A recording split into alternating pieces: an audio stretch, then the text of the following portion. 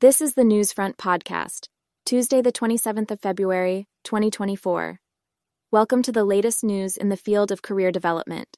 Yes, career coaching and resume writing services recently stepped up their offerings by launching a new venture, a personal placement service. The primary goal of this service is to change the lives of mid-career professionals, helping them to secure their dream job. With an innovative and robust approach, Yes Career intends to break the traditional job hunting mold. They are committed to providing a more comprehensive solution that doesn't just focus on resume polishing, but delves into tactical job search strategy, LinkedIn, and interview optimization.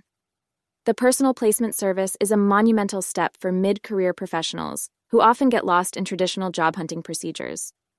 Yes, Career strives to bring tailored strategies and individualized action plans that cater to professionals in their mid-career transition.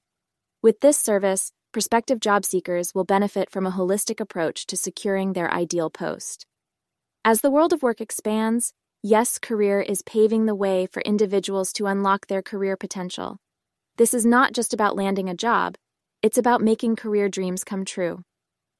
Thank you for listening to today's podcast. To learn more about the Newsfront podcast, please visit https://thenewsfront.com. Please don't forget to like, share, and subscribe.